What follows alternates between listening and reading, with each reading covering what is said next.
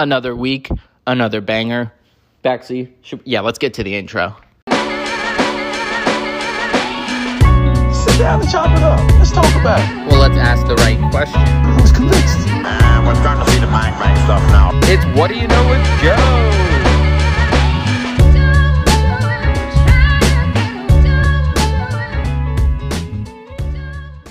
What's going on, everybody? Welcome back to another great week of What Do You Know with Joe. As always, we've got Baxter, we've got Winnie, we've got Lindsay. Everything's going great. Can't wait for this week's episode. It's another banger. It's awesome. We've got the great Brendan Hines Ike. Brendan is a professional soccer player who currently plays for DC United, but he's played for teams all over the world in Sweden and in Belgium, as well as here in the States where he played college. Very excited for everyone to hear the conversation. We chop it all up. We talk about what it was like playing for all those teams, what it's currently like playing for DC United and under one of the great coaches and arguably one of the greats of all time in Wayne Rooney. We also talk about, towards the end, I think all of you will enjoy, is his love for golf. He's just like one of us. He wants to lower the score, his score. He wants to, get out there and get after it. And we're going to have to get on the course here, Brendan. But no post-pod this week. Don't worry, guys. It'll be coming back here soon. But we don't want to take away from the great episodes. But don't worry. It'll be coming back soon. So no need to stick around after the interview, except if you want to hear that cool-ass intro or outro song. But it's a great episode. We talk a lot, and it's how can I forget? It's with my great buddy Colin Richey as well. Colin will be joining me on this episode. You'll hear him. As you guys know, Colin has been on the show before, and we did a great interview with him. And Colin's a big DC United fan, so we wanted to make sure he could ask some great DC United related questions too. That's what I'm here for. I want to incorporate everyone. I want to make sure everyone gets a chance to help the show grow and help the knowledge of game and sports grow. So with that, no more foxing around. We're gonna get right into it. Here's the episode of Brendan and Colin. Hope you guys enjoy. What's going on, everybody? Thank you so much for joining on another episode of What Do You Know with Joe. This episode, we've got the great Brendan Hines Ike and Colin Richey. Guys, thank you so much for joining me. Of course. Thanks, Joe. Of course. Yeah, no, so we're very excited. We're trying to speak to a lot of DC United players and speak to some more, which, Colin, I've been a fan. Colin's a way bigger fan, I would say, than I am. He's just we just love the game, love the sport, so we're very excited to have you on. Awesome. I'm happy to be here. Cool. Yeah, we appreciate you coming here. And I think that we kind of just wanted to get an idea of your background and how you came to end up and find yourself in DC. So starting off, you're born and raised in Denver, is that right? Yeah, Littleton. So just outside of Littleton. Denver. Littleton, Okay. Colorado. Correct. Yep. Cool. How was the soccer community playing there? Was that kind of the only sport you ever played, and then was that kind of like you found a passion for it young and got into it, or what was that like? So my father was a really good runner when he was in college, high school, and he kind of realized that as he got older, there's not really at that time there wasn't really much of a career for running besides maybe going to the Olympics or having little state events here and there. So he kind of transitioned into soccer and got really into soccer in the 70s when soccer really wasn't a thing in the United States besides a few things here and there, and Pele came over and played with the Cosmos for a little bit. And but after he met my mother and obviously they got married and had kids, I have an older brother and younger sister. He was all about soccer, and so we just loved it from the get-go. And I mean, we have pictures in the house from when I'm 2 years old and running around the backyard and kicking a ball, and so it's been in my life for forever. And I have an older brother who was, I always say this in every interview I do, who was much better than I am. He didn't end up going professional just because of various reasons and wanting to be in different environments. But I've been around the sport for my whole life, and so.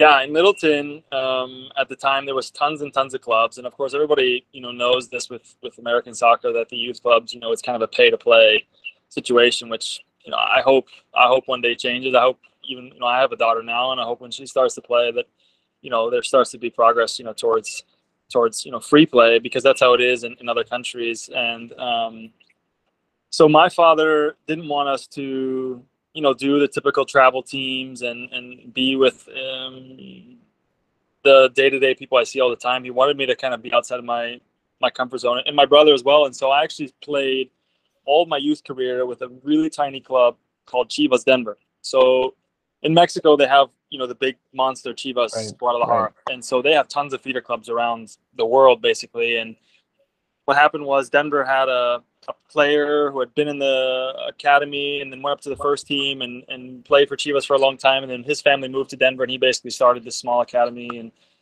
it's, it's full of kids that a lot of them were illegal. They were from all over the world. And I found myself mixed in with these guys. And I'd say, 90% of the guys there were Latinos. So Spanish was the only thing spoken. And so I had to learn. And it was amazing because these kids were so good, and they played a different kind of soccer than I've ever seen from like club soccer. They were just free, and it was like playing on the streets. And I grew up with that, and I grew up like being in a really real world environment, because these kids, they have nothing besides soccer, and their families were dirt poor. And so it used to be, I give you an example, like nowadays, like club soccer for a season, it's like $2,500, $3,000 a year. It's crazy. We used to pay $99 for the year, like everything. It was crazy. Wow.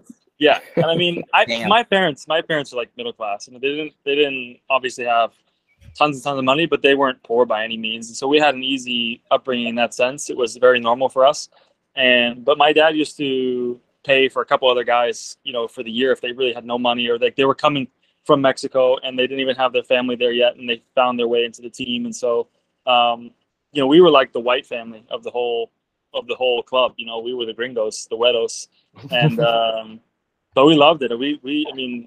Those are my brothers. I grew up with those guys, and but as I got older, it was time to transition to something very serious, and so then I started basically traveling for the sport. I went to 4 high schools in 4 years. So I started off in Colorado. I was playing with Colorado. I was playing in there, Colorado, at my freshman year, and we said, it's just not good enough. I need to get to like something much more advanced. And so I moved to IMG in Florida at the time, and was kind of a really bad situation. I had, got there being promised a full scholarship, and the guy who did that was like fired weeks later, and then the scholarship was gone, and so I was kind of stuck there. And yeah, it's part of soccer. It always is, there's always stuff that goes on. And then I transitioned to California because Chivas USA, which used to be a club in MLS, funny enough, had just started. And my brother was there because he was down in Mexico playing with the real Chivas. We can't play with the actual Chivas because you have to be Mexican to sign with them. Right. So Chivas USA started, and we found ourselves in California, and it was the real deal. And so that's basically my youth story. With leaving out a lot of parts, but I ended up in Chivas USA, right before I went to college. And at the time, Chivas USA was one of the best academies in everywhere. They were much better than Galaxy and much better than DC United at the time. And sadly, the first team was abysmal, and nobody wanted anything to do with that. And that's kind of why they ended up folding a few years later. Yeah, but that's about all I know of them. Yeah, but that kind of, if that gives you a good enough summary of my soccer. Yeah, definitely. That's a pretty incredible. Everything you just said, Colin and I were chopping up before, and Colin, honestly, Colin, first off, you nailed all of that. Like that, basically, Brandon, you just came in and like validated everything Colin taught me within like a couple of minutes before you jumped on. I was telling Joe about Chivas, Guadalajara, and USA, and all that stuff. Crazy. Yeah? Was your connection playing with their club in Denver? How you went to their academy in California, or was it you kind of took a roundabout path to get there? It sounds like sort of. It was more my brother. My brother was like the guy of Colorado at the time, and so a lot of people knew him, and he actually got a ton of trials down in Mexico because he was playing with Chivas Denver, and so he had worked his way around. He was at Tigres, Tecos, and then he worked his way into Chivas, and then basically what happened at the time was Chivas was saying, "Look, we're gonna be feedering over this MLS club. There's no way you can be with us anymore just based off of your, nationality, because we don't sign Mexicans. So, we don't sign anyone who's not Mexican. Sorry." And so they sent him there, and he was there for a few months before I got there. And he basically had told me, "You got to come here. This is unbelievable. And, the players here are so, so good. It's all top-notch players." And it's similar to how it was also in Denver because it was all Latino players. But obviously LA is a much bigger pool of players. Everybody knows, like in the ODP, brackets, like California rules everything. So Right. it was a great way to get players that couldn't afford to play in like the other academies in. And I mean, yeah, after 2-3 years, the academy was huge, and so I was in there right at the right time. The coaches were very, very good. There's some really good players that have come out of there, and so yeah, it worked out really well, the timing with everything. That's awesome. What was it like to play with your brother? Were you guys just kind of in the same environment, but did you ever kind of play on the same field together? We did, yeah. He was 2 years older than I was in his age group, so my first year I was kind of getting used to it and adjusting, and was kind of trying to find my feet. And he was already like the big guy of the club, and so there was more pressure on me because everyone was expecting me to do the same thing. And I kind of finally got rid of that, notion that I had to be the same as him, and just played my own way. And the following year we ended up playing basically the whole year together. And I didn't play a lot like he did. I mean, I would get in a few games here and there and start a few games here and there, but I was not able to play as much as I would have liked to. But I got to travel with him and do all that stuff with him. So it was a really fun year before he basically decided to transition and go to college, because he was not in favor of going with the first team, and just basically watching how it was unfolding in front of his eyes. So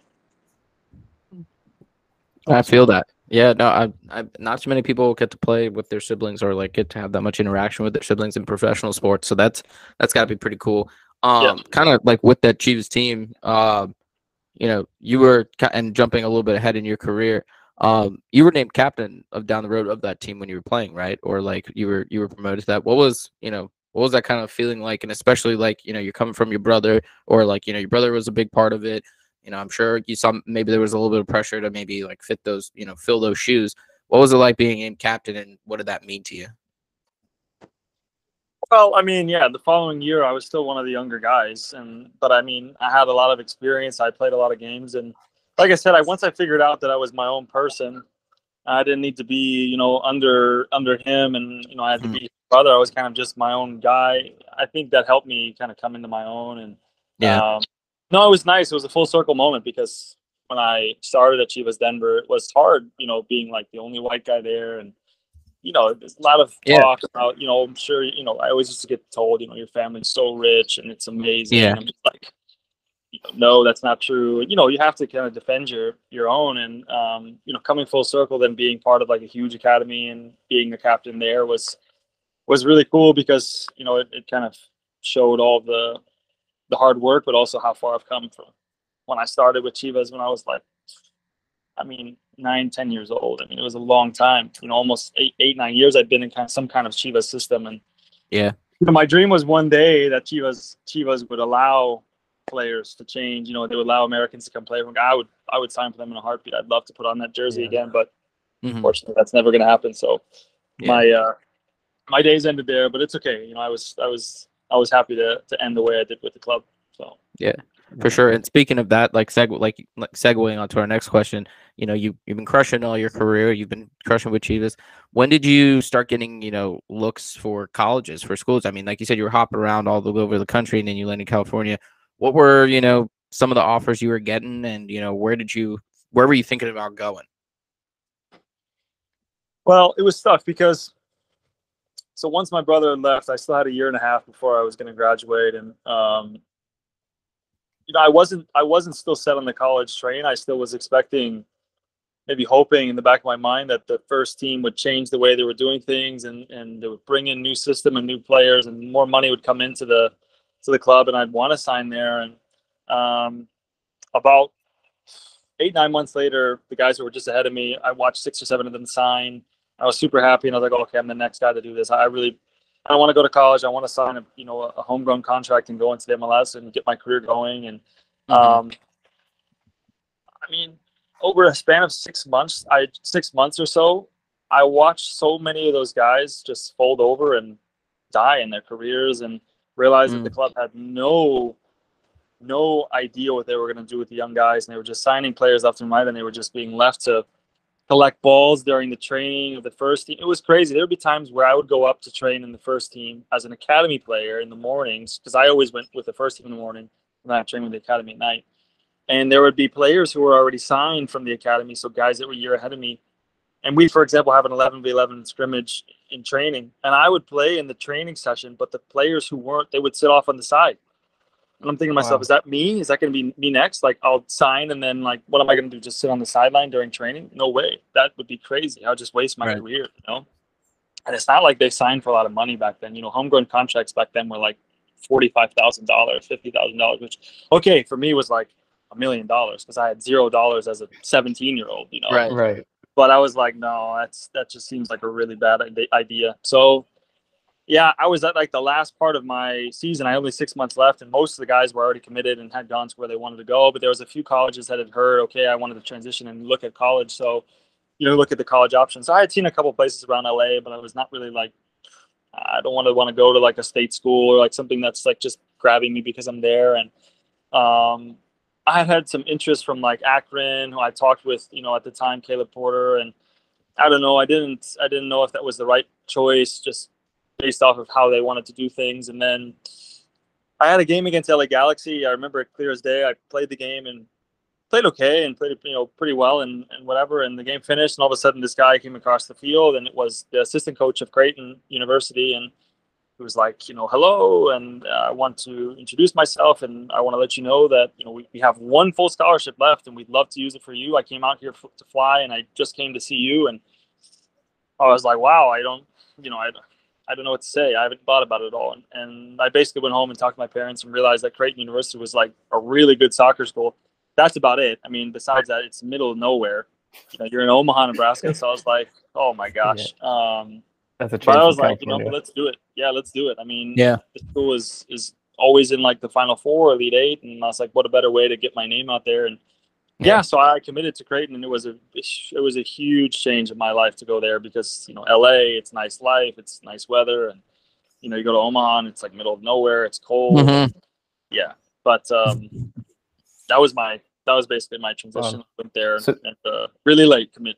Really, they were playing in the Big East when you went there. No, the first year we played in the Missouri Valley, which was horrible. So that was also like, that didn't help solidify my decision at all, because the first year we were playing against like teams in Arkansas and Iowa and like Missouri State University. It was crazy. It was crazy. So we won the division like super easily. There was nobody else that was next to us. My second year we transitioned to the Big East, and that was like a huge wake up call for me because there was obviously much better teams there. Yeah. So that's great. So in your time at Creighton, what kind of were some of the steps that you climbed up there, accomplishments you reached? And you guys played in the college cups and went pretty far in those, right? In my first year we went to the Final Four. We lost in like late in the game. We lost to Indiana, and that was tough because, I mean, I thought that the team we had was a real, you know, title contender. We'd beaten Connecticut in Connecticut. We'd beaten Akron in Akron. You know, it was just like, okay, wow, this is like a perfect year just to go all the way. And then the second year was a lot tougher because we had the transition. And then the third year was kind of like my big change in my college career because about halfway through the season, my season started off really well. And about halfway through the season, I had like kind of a halt with Creighton, and there was basically like a problem with my scholarship. And I don't know, I don't want to get too much into it because it was really crazy at the time, but I basically was all of a sudden having to pay money to go to school, and I don't know, I mean, where I come from, contracts are contracts, and I had a full year scholarship, and so basically I was like, okay, this doesn't get solved, I'm leaving. And I think that kind of tied in with what had happened that summer, because after the second summer of my sophomore year, after that year, I had started already to get a few people knocking on the door for clubs in Europe, and I was like, I want to do that. You know, I'm ready to leave. And I had told Creighton, I want to go over the summer break to go to these clubs to see them, you know, and they were really against that. They were like, no, you're not going to come back, and if you do that, then you have to have you sign something that you won't sign and stay over there. And I'm like, but the whole point is that I go and like, you know, sign. It looks good for the school, you know. But they weren't really for that avenue. They really wanted players to go all 4 years to, you know, obviously give everything to the school and then go out into the draft and be in MLS. And I was like, no, that's not for me. And I think that mixed in with some some other issues basically led to my end with Creighton, and I was like, I need to make a quick transition, and I don't know how word of mouth gets out so quickly, but basically, like, South Florida called me the next day, and they were like, "We want you," and I was like, Say I less. don't know anything about South Florida, and whatever, and so the coach came, and he came to Creighton like that weekend in the middle of the season, which was crazy. So he like left his season Wow. for a weekend to come, and I met with him. I remember meeting. We met at an old Chicago in Omaha, and he's like, I want you. He's like, I want you really bad, and we have a spot for you for next year. Obviously, I can't finish out this year because I can't, change in the middle. He's like, Right. and I told him what my situation was. He goes, you do whatever you want. He goes, just promise me one thing. If you go there, you can sign something, but sign it so that you would do it right after the season. He's like, just give me one season. That's all I ask and everything. And I was like, this guy just gets it. And I was like, okay, you know what? I mean, what else am I going to do? I can't stay here any longer. And so basically my middle of my junior year, I made a quick transition, and I halfway through the year, I moved, and I moved off to Florida. So I finished, the next semester. I started next semester in Florida, in Tampa, and it was again a totally different environment. I mean, you go down to Tampa, Florida, and it's like 1,000,000 degrees, and the life is so good. It's the opposite of Omaha. Opposite of Omaha, you have a huge school in South Florida. There's 50,000 kids that go there, and so, but it was again a big obstacle in some way that had hit me, but then it was for the right reason, because when I made the transition there, I was able to then go that summer off to Europe and be with the teams I wanted to be with, and it just gave me the taste of what I want in my life, and I didn't look back after that, basically. That's awesome. Sounds like you found a place where your goals align, went there, and it worked out, and then you eventually made that jump to Europe, right? Yeah, exactly. And it is hard, because I think sometimes you have this really direct avenue that you look at in life, and it's like, okay, I got to stay with this program, and this is the way forward, and then something hits you, and you're like, what's going to happen now? But it was really just to move you away and progress you more forward toward that goal. And that's what it was exactly with South Florida. I mean, it wasn't nearly the program that Creighton was at the time, but it was exactly what I needed to then get to where I needed to go next, if that makes sense. And so, when I had gone off to Europe, I had gone to Denmark and Norway and Sweden over a summer, and I had seen 4 different clubs. And basically at the end, before I was leaving, I had a club in Sweden who had said, come on in, we want to see you. Word of mouth travels really fast over there. And I went there, and I fell in love with the club from first sight, and the coach had a really good connection with me right away. I remember the first training session, I had 5 or 6 players come to me and be like, are you signing here? And I was like, well, I don't know. I don't make those decisions, I was only 19 at the time. So I was like, I'm just happy to be here. And I trained there for 2 weeks, and the coach told me afterward, he was like, we want you. And he's like, I understand. He already spoken with my college coach, and said, like, we want him now. And the college coach said we had this agreement, and their season was only like a couple games left. So I was like, let me just go and finish in college. I'll come right back and I'll sign with you. And I finished my season in South Florida on a Tuesday or on a Wednesday, and the next day I signed. They called me. They had the paperwork there. I had the contract in front of me. I signed it. It was immediate. I didn't even think about MLS. I didn't think about any other clubs. I was like, no, this is the perfect club for me to start my career. It was because I was basically already seen as a player that would be used in a vital role, unlike in MLS where I would be a guy who's shagging balls and stuff. Yeah, that's got to be a great feeling. Easily. Yeah, for sure. So you played. You made the jump to Sweden. You playing with their club. You made 70 appearances with them. What was that atmosphere like? I mean, you played all over the U.S. You played all over. Like you said, you went to Denmark, Sweden, all these places. What was that environment like playing in? Was there anything maybe that all those places you played before led up to that and like made it easy, or was it just a completely different environment over there? I think all the things I've been through, I knew in my head, because I had dreamed it for such a long time, what it was like to be in a professional environment. I mean, also being there the summer before really helped me with that transition, so it wasn't a culture shock. But, once I got into the thick of things and realized you're not playing just for fun anymore, just for college. It's for money. It's a lot of stuff that's online here, that's at stake here, and learning about TV deals and how much it means to finish in a certain spot in the table and how much the club relies on that was a big wake-up call for me in a good way, because I had to grow up really fast. And I was there alone. I didn't have a girlfriend at the time or anything, and I was basically a guy who was like, okay, I'm just going to dedicate my whole life to this, and every waking hour I'm going to be trying to get as good as I can. And that worked out well. In some stages, it also led to some early burnout, which I had to back off a little bit, because I realized, okay, I don't want to be burning out at like 20 years old. I still have a long career, Right. So I wanted to take it easy. But the environment was really different, because in college it's 4-month season. It's like go, and in Sweden it's a lot longer, and you have a huge preseason buildup because of the weather. You can't start the competition until like April, but you need to report for preseason in January. So you have this like 3-month preseason where you're just going on these various trips to Portugal or Spain to get out of the cold weather and train. And it's hard because the training camps are really long and brutal. And, you're usually like in these compounds that are, not really close to anything. And you're there for 3 weeks at a time. And then you come back and go again. So that was tough, because I was like, oh man, this is really different than what I'm used to. And I obviously didn't know anyone. So I had to really kind of take my time and kind of inching my way into the group. An American, I was only the second American there, and it was, a lot of,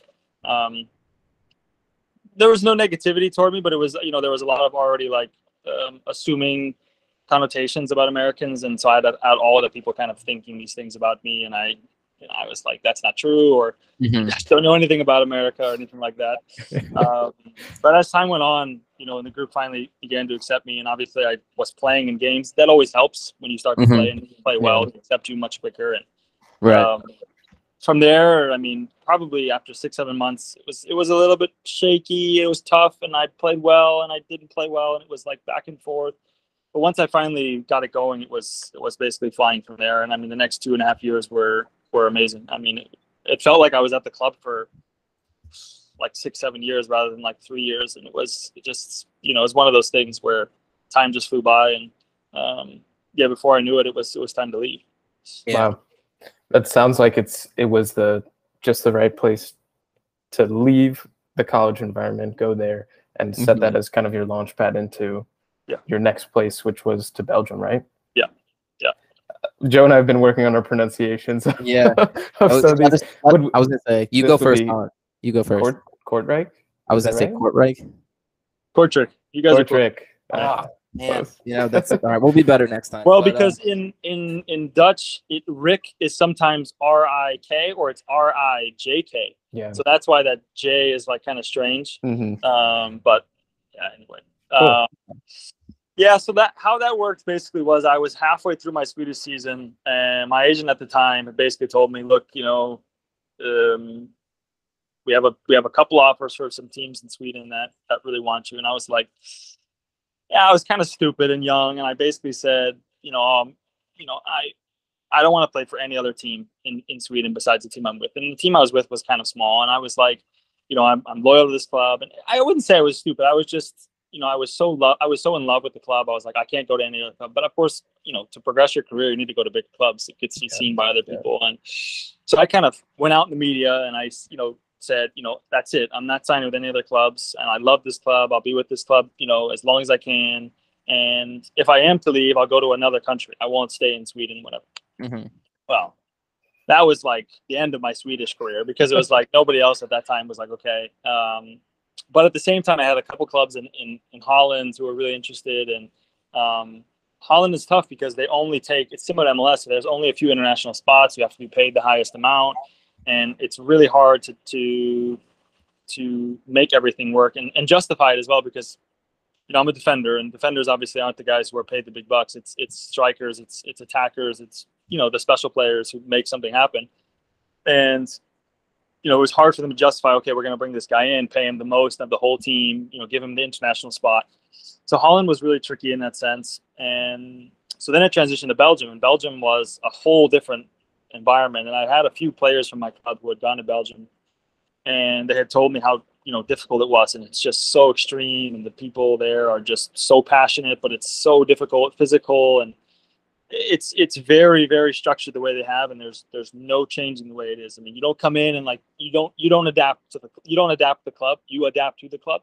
That makes sense. Some players try to come in and they want to change the way they do things, and if you got enough players, they can change. No, Belgium has like it's a very strict system, and it's just a very, very physical league. And so I had known about that, and yeah, basically this club Kortrijk had come and seen me, and they had put out a pretty decent bid for me, and at the time, and then my club was like, no way, we're not letting you go for anything less than whatever. And there was a lot of battle back and forth, but I had basically then eventually gone into the club and said like, okay, I think it's time, and I think that was the stepping stone, because they were like, okay, if he's ready to go, we'll accept it. So they kept pushing. They ended up getting like twice as much as they ended up originally getting offered, and which was great for the club, because I wanted the club to get money back for all the development they'd given to me. And yeah, I made this transfer to Belgium. I showed up on a Thursday. I did my medical on a Friday morning, and I started the game Saturday afternoon, and I had never even trained once with the team. Wow. It's go time. How did that game go? We lost 4-1, but to be honest, I played really well, because I'd already been like fit and I was like into the season. But I played a different position, and I didn't even know. I showed up to the game day. I didn't even think I'd make the game day roster. I was like, oh, I've just got here. Like, let me just sort myself. The guy's like, no, you're on the roster.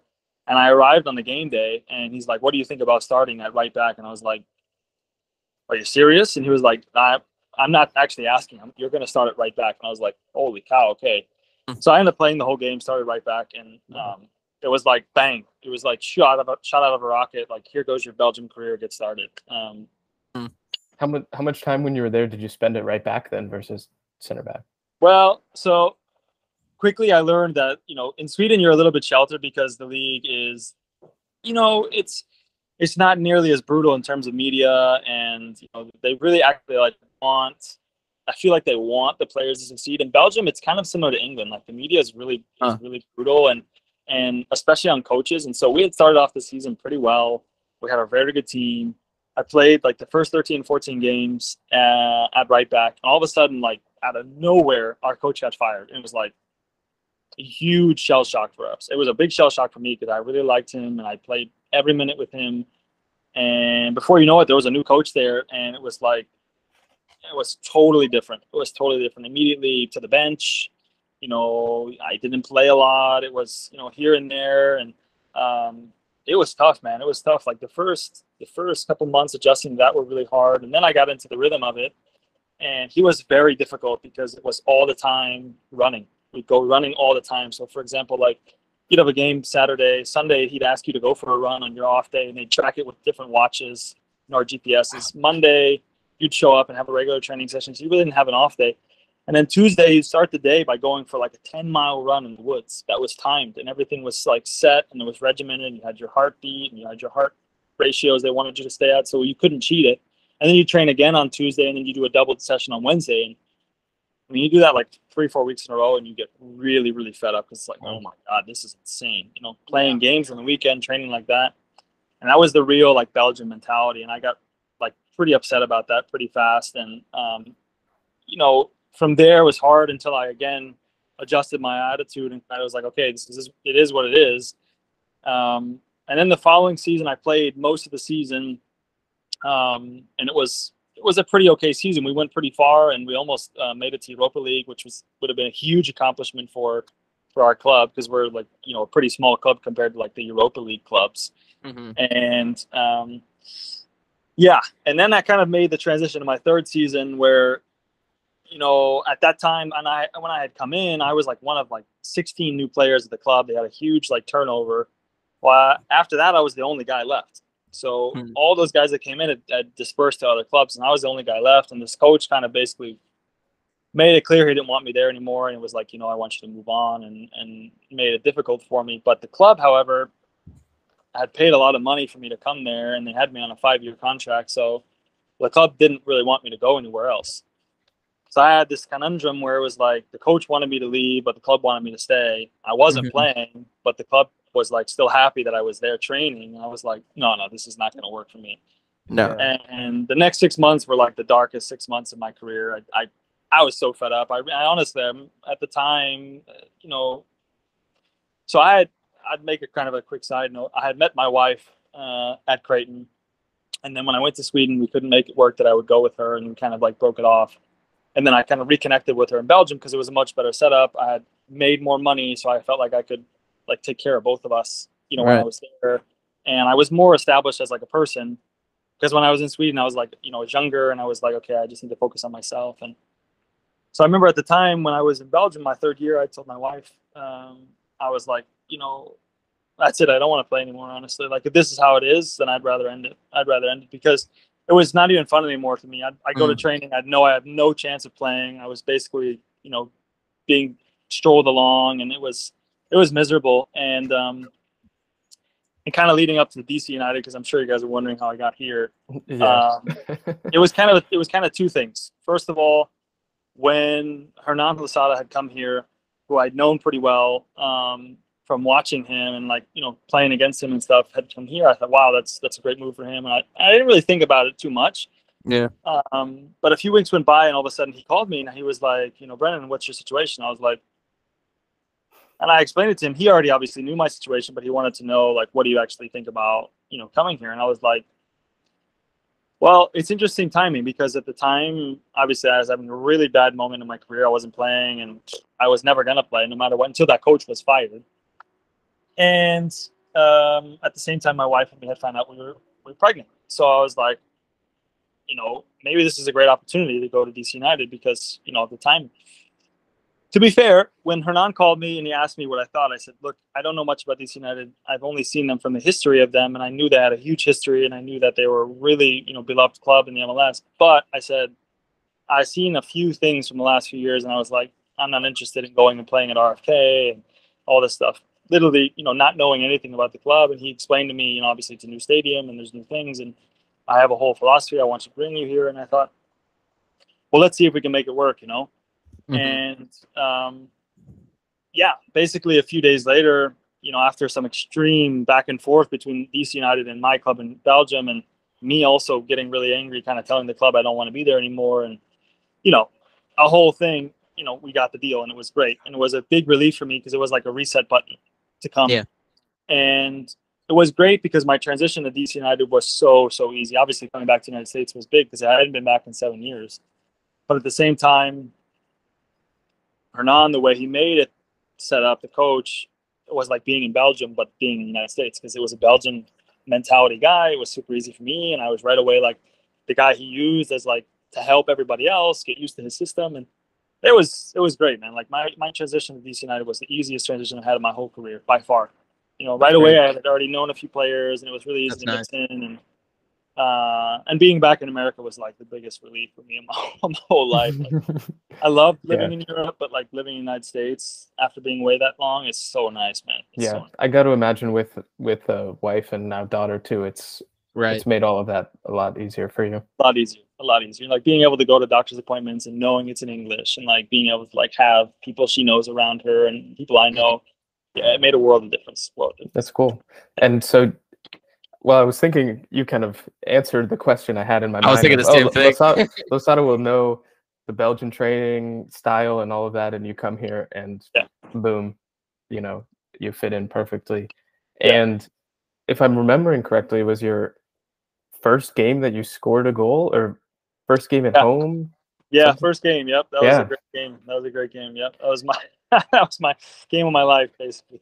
But I was so comfortable, and I knew the system, and I knew the MLS, and I just felt like at my best, And obviously scoring the goal was great. In my mind, it's kind of like whatever. I was just happy to like be able to smoothly go into the MLS and start my career there. But the way he had things set up and the way he did things like were so similar with how I knew things in Belgium. But he did things the right way, and he did things the way that I liked from Belgium. He took away the bad things that I didn't like from Belgium. So it was a perfect setup for me.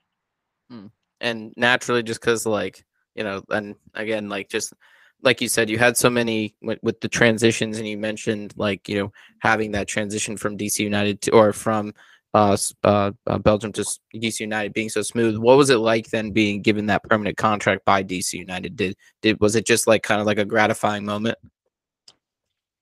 Well, I mean, yeah, my season didn't go nearly the way I thought it was going to go. I started off really great, and I had, first 13, 14 games really, really was playing super well and was fitting in the system, and the system was starting to gel really, in the right way. And I had all of a sudden, like, bang, a freak injury, and I broke my hip, and I was like, oh my God, like, what is this? And so when I had been told what, the severity of it was, I couldn't believe it. I was like, this is unbelievable that I have just got into like playing again. I was in really good form. I felt really good. Yeah, again, a huge hurdle in my life where it's like, here you go. And it was tough because, without getting too much into it, the hip injury I had was very, very severe, and it was, talks about career ending and huge surgeries, and it would take many, many months, if not a year and a half to get back. And I was like, this is. Yeah. I ended up not having any surgery on my hip, which was the greatest decision of my whole life, thanks to a few doctors and talking with my family and stuff. And I ended up coming back in 4 months, which was big because it allowed me to show to DC United, look, I'm back and it doesn't have an effect on me. And I was able to come back, and I played the last few games, and I even played the last game, the full game, and played really well. And so getting the permanent contract was a great thing in the sense that I was able to, obviously show the injury didn't affect me in any way, but it was also nice for my family to kind of finally break the ties of Belgium, because, in the back of your mind, I was thinking the whole year, like, I may have to go back. I still have 2.5 more years on my contract in Belgium. I don't want to go back there. And I used to have nightmares. I used to wake up in the middle of the night and I tell my wife, like, I can't go back there. Like, I don't care. Like, I can't. I mean, just because how traumatizing it was for me with how, like, poorly I was treated the last 8-9 months of my career. I was like, I can't go back there. And when I left, I basically, like, cut ties with the club, and I was like, I never want to see those guys again, and et cetera, et cetera. And so it was really nice to get the final, contract in front of me, sign it, and know, okay, it's done, and I don't have to worry about the club anymore. I still have once in a while, like, a nightmare. I got to go back to Belgium. Wow. but yeah. So then, obviously, once everything was done and set in stone, it was good because we had just had our daughter, and it was like, okay, we need some stability, and we need to buy a house and, like, get settled and everything. And it was a hectic winter months, but it was really nice at the same time. That's awesome. No, yeah, for sure. And, speaking of injuries, and again, sorry to do that, since you are out the rest of this season, right, with injury, what goals do you have for the future of the team, especially, moving forward with a new group of guys and things like that? What are some things, goals you're setting for yourself next year? Well, anybody who follows DC United has known this has probably been one of the worst seasons in history of the club. And there's a lot of explanations for it, or maybe there's no explanation for it. It kind of goes both ways. But yeah, that on top of obviously having another tough injury. But I mean, next year, for me, it's just the thing that upset me the most is I just felt too many times throughout this season people didn't play with enough understanding of what this club means to the DMV area and what it means to the history, of DC United. I think we didn't, it was embarrassing a lot of times for me because we so poorly represented, the club and the history of the club and the name of the club. I felt ashamed sometimes, like, oh my gosh, I can't believe that, this is, a club that's so full of winning history, and we're just, staining it with how we're performing in one season. And maybe I was a little bit hard on myself because obviously I know, as tough as DC United fans are on them, they also have a lot of love still for the club no matter what. And so I think a lot of people understood it was just one of those years where, you transition from, a coach who does something one way, then you transition to a coach who does something another way, and then you transition now to Wayne Rooney, and it's like, it's huge swings. Players have gone in and out of the last, 12 months that were crucial for us, and then new crucial players came in. And so, it's really been, if you want to say it in a nice way, a reset year for the club, just in that way. Yeah. But my goals next year are really to get DC back to where they belong. I think it's been way, way too long, and it's tough for me because even like I said before I came to DC United, I was like, nah, DC United, no, like they've been struggling for a long time. Yeah, they make the playoffs, and they played one game, but I was like, I want to be part of like a contender. You know, I want to be part of a team that's trying to do something. I mean, you don't get a lot of, years in this career. And so obviously, I've been at clubs that were basically just fighting to stay into the middle or trying to stay in the league. And, I thought like DC United should never be doing that. That's just insane. And so I think next year it's getting back to that. But I a lot of us guys have talked about it.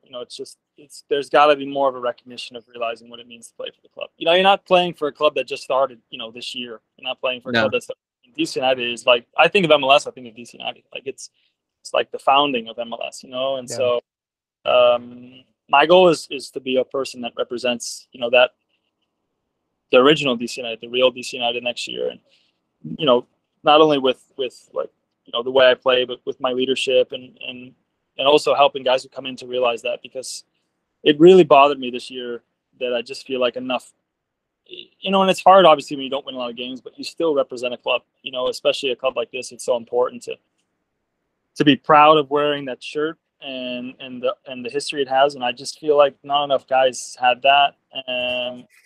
And as a group, we didn't have that. And I had a lot of sleepless nights this year. I can tell you that much. So that's a good point. Joe and I, as kids, went to games at RFK, and we remember seeing that team, or win multiple MLS Cups when we were young playing soccer, and it was we just long for those to come back. But kind of thinking about the future a little bit, have you gotten on well with Wayne Rooney being the coach now, and does he feel like he's the guy to lead this team into next year with high expectations now? For sure. I think Wayne everybody knows him as a superstar. I think what I was pleasantly surprised with is he's just very normal. He's very normal, and he wants to be right in with the players. The first day he came in, he was already right away trying to joke with guys and kind of open up the mood a little bit. And but I think he was also clear. I think, to be honest, I know he had talked about like resetting and trying to get to the playoffs this year. That was never going to happen, just based off of teams coming into very good form at the time, and us not having any form and having 7-8 new players coming in, changing of coaching again. So his real mindset that he had kind of basically set out for us was, I want to see who's going to be here next year, who wants to show me who wants to be here next year, and then I want to be able to start off flying next year. And so I've gotten along with him really well. I only got to play under him for 5 games, and then I had my injury. But when he came in with his assistant coach, the transition was quite easy. I liked the way he wanted to play. I liked the tactics he had, and he just got back to the fundamentals of like how to play and how to win games and how to have the right mentality. And unfortunately, it's still been tough with certain people, and obviously some games have been not going our way. But it takes time. It takes time. I've seen a lot of this happen with really good coaches where they come to clubs and they just don't give enough time to a guy, and then it just right as it's about to click, it goes away, and then they expect another guy to come in and fix it immediately. It takes time. Everything takes time, and it's just one of those things where we need a full preseason together with the way he does things, and then get going from there. And I think everyone also is feeling the same as probably me and you guys are. It's just like the season can end soon enough. Let's just move on and like put this one away, and let's just go to 23 already, because this has just been a crazy year. So makes for a good comeback story, down the road. It makes for hey, we came from the bottom, now started from the bottom, now we're here. I think there was a famous quote that said that. Yes, 100%. Cool. Well, let's see what else we got for you. I guess that kind of sums up everything you've done in the soccer sphere. So outside of that, you're now living around the DC area. What have you found yourself enjoying doing with your off time? Well, I mean, I'm a big time golfer, so I love going and golfing. I love golfing. Right on. To be honest, that's my passion in life. I love golfing. Like when I'm out on a golf course and it's just me or I'm with a few guys, and I'm a different person. And so it's been hard because once I had my daughter, my wife was like, got to be home and you can't go out and be gone for 4 hours. And, so you have all those, arguments or whatever. But it's been tough now because I have my foot injury and I have to be off my foot for, a few months before I can go out and play golf again. But it's probably my main thing I do. But otherwise, no, I love exploring. I mean, I live out in South Riding, so there's a lot of wine country out here. My wife and I go to a lot of the wineries here, and we love to go to the museums. We go to the DC area here and there, but to get in there and with all the traffic, we lived last year in Crystal City, so we were right there. To go across the border over the bridge and into the DC area. So we were there all the time. But otherwise, I mean, we just moved into our house a few months ago, so just mostly here and setting things up, and just trying to settle down a little bit has been what we've mostly been up to. It's fun to have some handy projects around the house. Exactly. Never ending. I just before we got on. Before we did this interview, I just did an interview literally like an hour before this one with like up and coming golfer like Steven Stallings, and then tomorrow I'm talking to Bo Hogue. So if you're ever interested in some golfers or anything like that, man, just let us know. We're big fans of the golf game, big fans of the golf game for sure. I was able to go to the PGA event this year. Oh yeah. Yeah, so that was awesome to go and see those guys. Obviously, it wasn't the biggest event, but we got to see Rory and those guys, which was so cool. Yeah, it was awesome. That's great. Now, yeah, and then on similar question, and then Colin, I may let you ask the fifth grader question today. But similar kind of question, especially like off the field or around the field. Are there any like interests or topics or things that are important to you that you wish people knew more about? I mean, one of the things we like doing on the show too is like raising awareness or things that our guests find important. We want we would love to learn about too. And I think we actually spoke with another DC United player, Sofian, a couple days ago, and he was like, I wish more people knew about college soccer or something. Showed them respect. But is there anything you're passionate? And it doesn't have to be college soccer, but is there anything you're passionate about or you wish people knew more about? Well, what I'm passionate about, I've a couple things. I've tried to be as heavily involved as I can in the community I'm living in. So I try to do stuff for DC all the time, whether it's, different clothing drives or food drives. I was just there a few weeks ago to do like the back to school event where we handed out backpacks and stuff. That was so fun, really gratifying, and really cool to see like a lot of the people who are DC United fans, but at the same time, they're coming from a tough background to be able to like speak with them.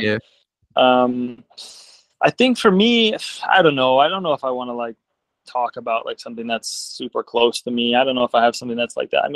I've always like my passion in life besides golf has always been kids. Like kids for me is like for me, like also having a child now, but I've always just like loved kids. I've been so fascinated with them because they see the world so differently than we do as adults. And one of the big conversations and topics I always talk about is just raising our kids in the right way and not having them be so biased one way or another. I think in America we're so biased and we're so split in judgment from one to the other. And I just wish that we would raise kids that were more open.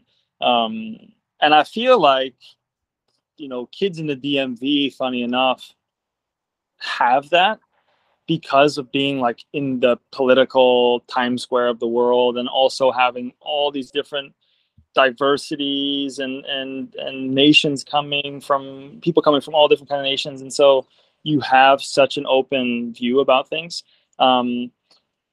That's like a huge thing for me. And I think, the other thing that's huge for me, obviously, I think it's, obviously it's a big topic for everybody is racial inequality. And I think, I actually started something when I was in Belgium during the time with George Floyd because, my wife is from St. Paul. So we were there when the whole thing happened with George Floyd, and it was really like eye-opening event for us because it was like right down the street where it happened. It was like, holy cow. And then from there, I went to Belgium and they had all these things about, racial injustice and making sure that, people are speaking up about that. And Belgium was really like uneducated about it. So I wanted to start something where it was, similar to what they did here in Black Players for Change in MLS. We did something there in Kortrijk. And unfortunately, I wasn't able to go all the way through with it because I had left to come back to DC United. But that's another big thing for me. I always try to go out to I wouldn't say rallies, but I would go to like important events that were there because I want to support that stuff. And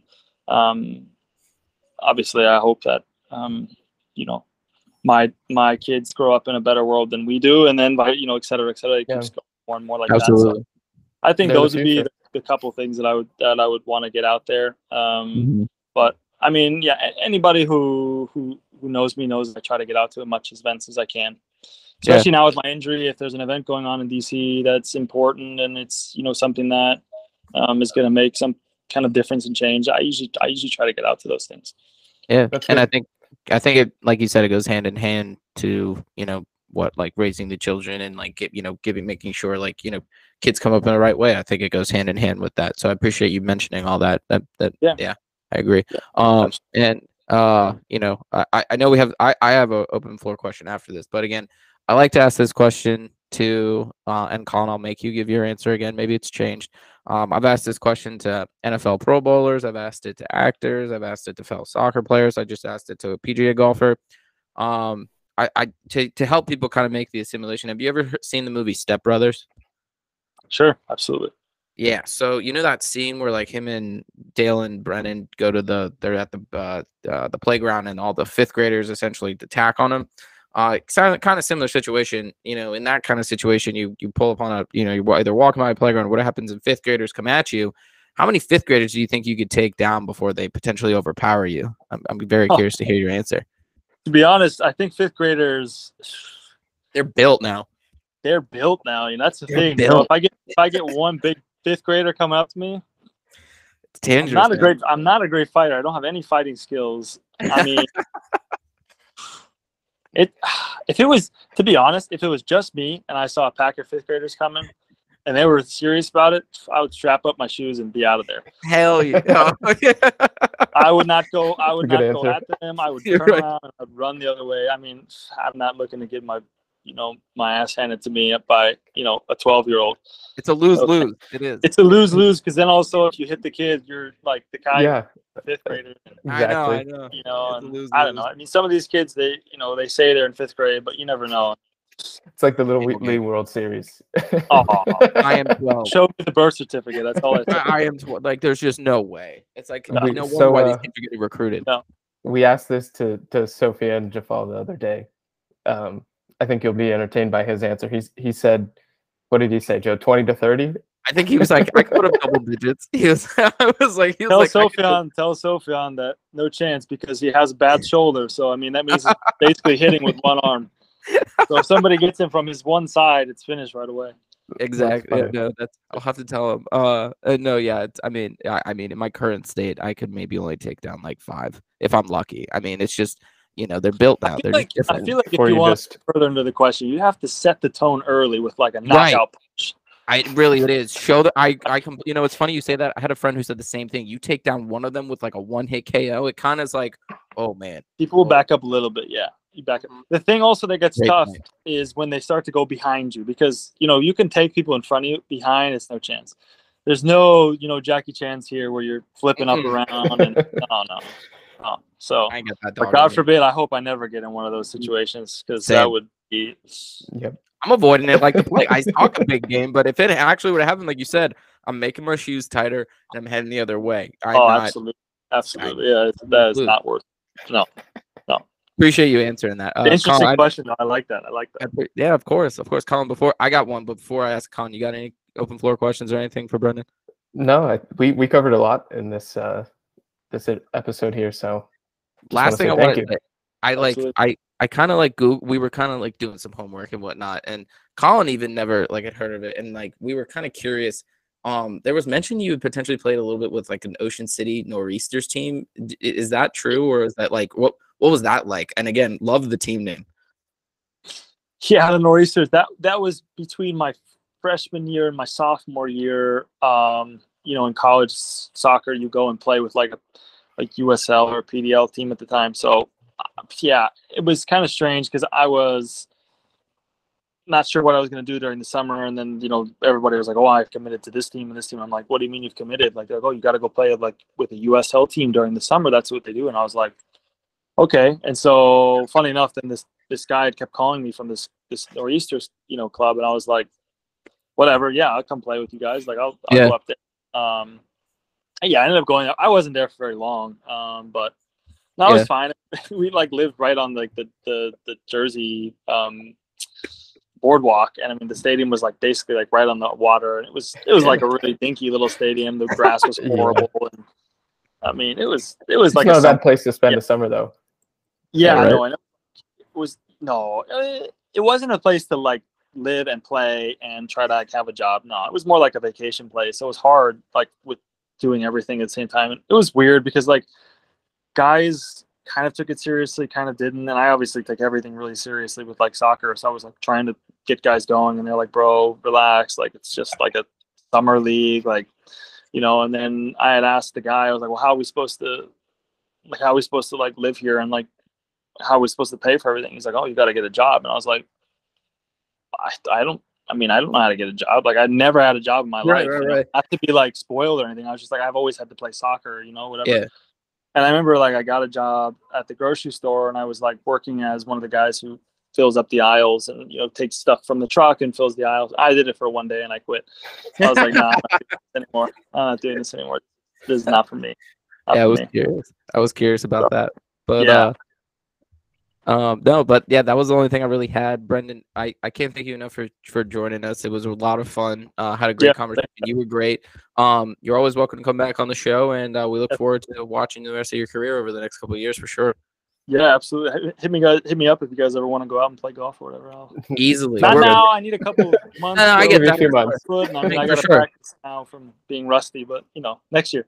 Easily. Cool. We'll get out there. We'll rip it. No problem for sure. Cool, but yeah, no. With that, appreciate you coming on. Thanks so much. Absolutely. All right, brothers. Take care. All right. Thank Later. You guys. Bye. See you.